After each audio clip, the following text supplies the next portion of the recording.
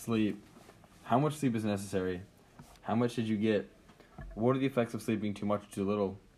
Today we'll be informing you about these looming questions through interviews, research, and personal experiences. As usual, I'm Ethan Busso. I'm Connor Buckley. And I'm Jeff Braun. Welcome to the Pod Squad.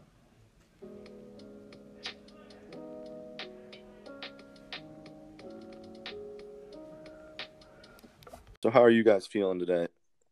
Good. A little tired. I'm feeling pretty good. All right, that's good to hear. Let's get into sleep. Sleep is a pretty interesting topic.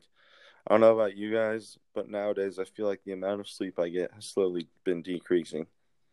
Yeah, me too. And every time I wake up tired, I promise myself I'll go to bed early the next night, and I never do. I think the culprit could be our devices or an overload of homework. Sometimes I'll be up late doing homework, which takes away from the amount of sleep I should be getting. Also, taking in blue light from my phone can mess up my sleep. What are your thoughts, Ethan? It probably is. The last thing I see before I close my eyes is normally my phone or my iPad. Well, I've done some research, and according to the Sleep Foundation, using TVs, tablets, phones, and other electronic devices before you go to bed sets your body's internal clock back. The devices suppress the release of the sleep-inducing hormone, melatonin, and makes it more difficult to fall asleep. This is due to the artificial blue light that these devices emit. Wow. Do devices affect your deep sleep too? Yes, using your devices before bed usually delays the onset of REM sleep, reducing the total amount of REM sleep you will get. The next morning, this will compromise your alertness. Over time, these effects can add up, and eventually, you can get chronic deficiency in sleep. So, is REM sleep deep sleep? Yes, there are actually a few stages of REM sleep. Yeah, I've learned a little bit of the psychological aspect of sleep. There are 3 stages of non-REM sleep. Stage 1, your eyes are closed, but it's easy to wake up. This phase may last for about 5 to 10 minutes. Stage 2, you are in light sleep. Your heart rate slows and your body temperature lessens. Your body is getting ready for deep sleep. This can last for about 10 to 25 minutes. And stage 3, this is the deep sleep stage. It's harder to arouse you during this stage. And if someone woke you up, you will feel disoriented for a few minutes.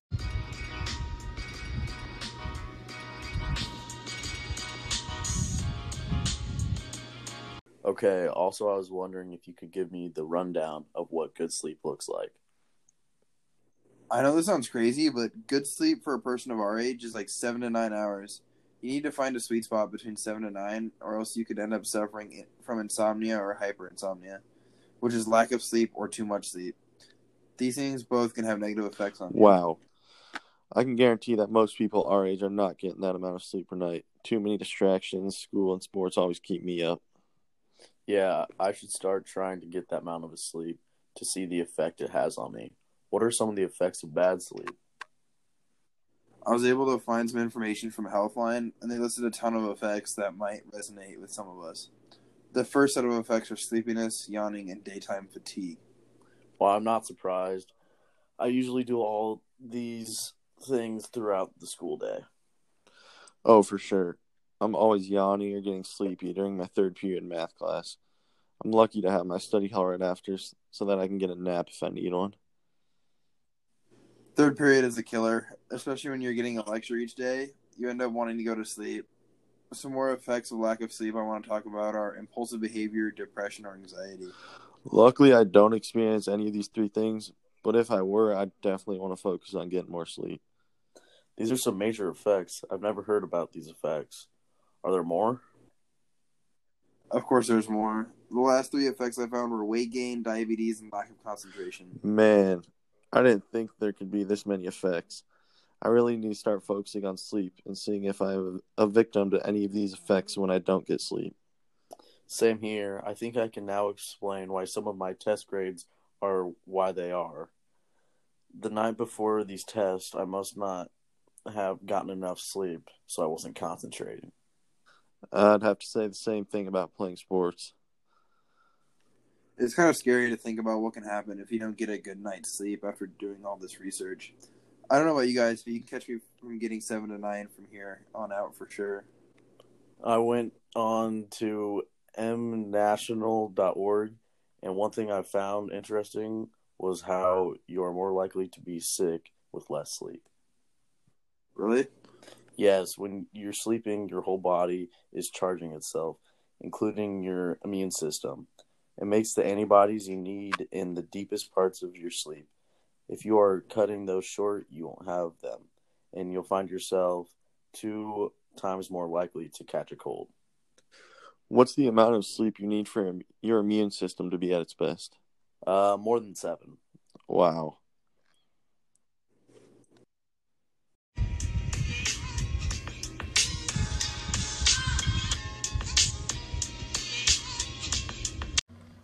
There are some interesting phases of sleep.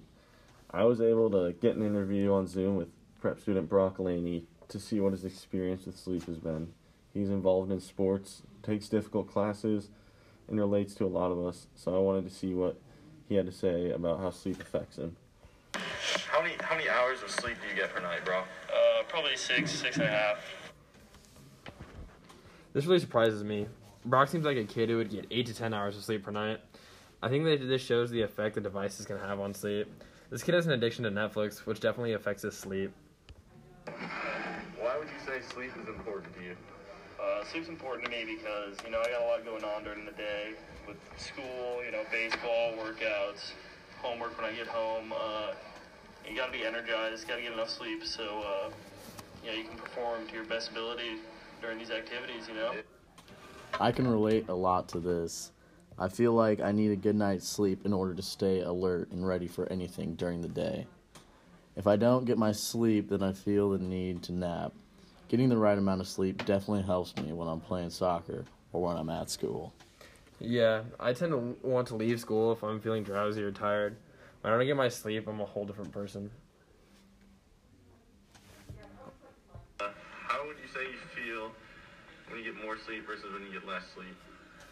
When I get more sleep, I'm definitely, I'm just more energized, just a happier person. I'm able to perform better in school and after-school activities, and This was the last point we touched on. I think he sums it up pretty well for most of us. When you get more sleep, you tend to be happier.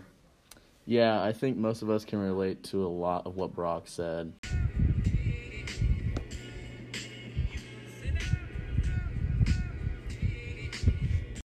I also got an interview with my brother in college, so we can see how sleep has changed for him from high school to college. How much do you sleep per night?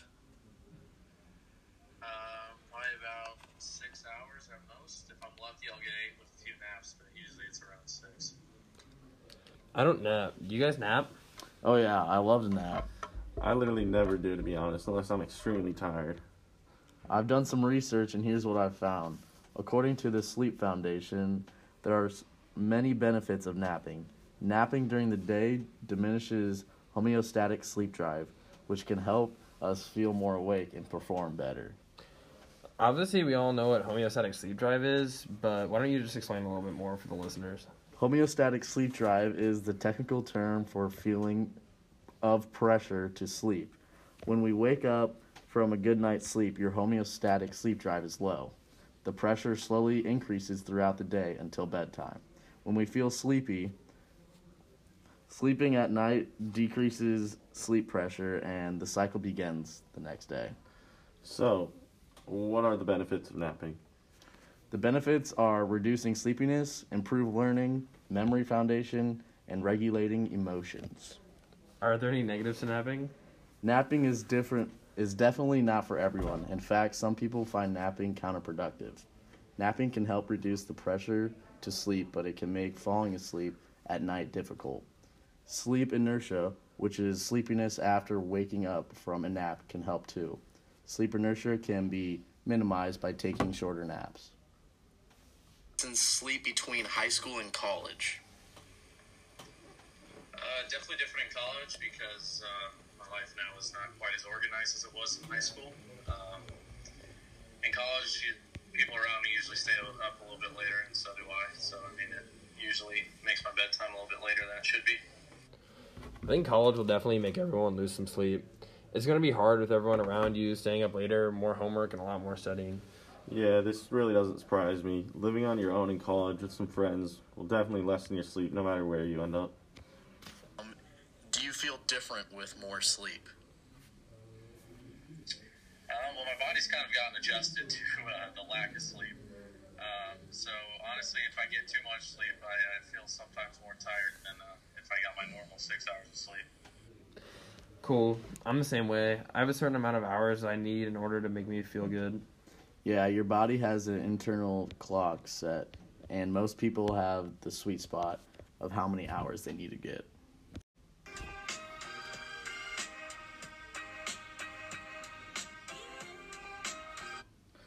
We also put together a survey of 50 Crank Prep students, and the average hours of sleep per night was about 6.5 hours. Wow. I wonder if that varies between grades. I feel like it has to. My freshman year, I was sleeping a lot because I didn't really stay up late doing homework, and then lately I have been, and now all I want to do is sleep. The survey was actually completely random throughout all the grades at Prep. What amazes me is the difference a half hour of sleep can feel like throughout the day. Yeah, I always think, what's the difference between going to bed at 11 and 11:30, but I feel it in the morning. Yeah, I think it's just really what your body's used to. Now we know how much an average prep student is sleeping per night, but how much should they be sleeping? Well, according to Help Guide, high school students require 8 to 10 hours of sleep, while college students only require 7 to 9. Wow. The numbers we have are nowhere near that. Could you imagine sleeping 9 to 10 hours a night? I couldn't even imagine sleeping that on one night, let alone every single night.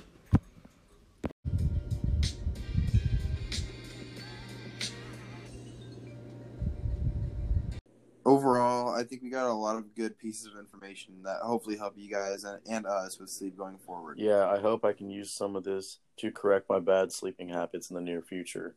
These interviews can help people realize that most people suffer from lack of sleep, but you can always make a change. Yeah, I think people should really start to focus on getting more sleep after hearing about these side effects. I know I will. Thanks for listening to our first official podcast about sleep. Catch us next week on the Pod Squad.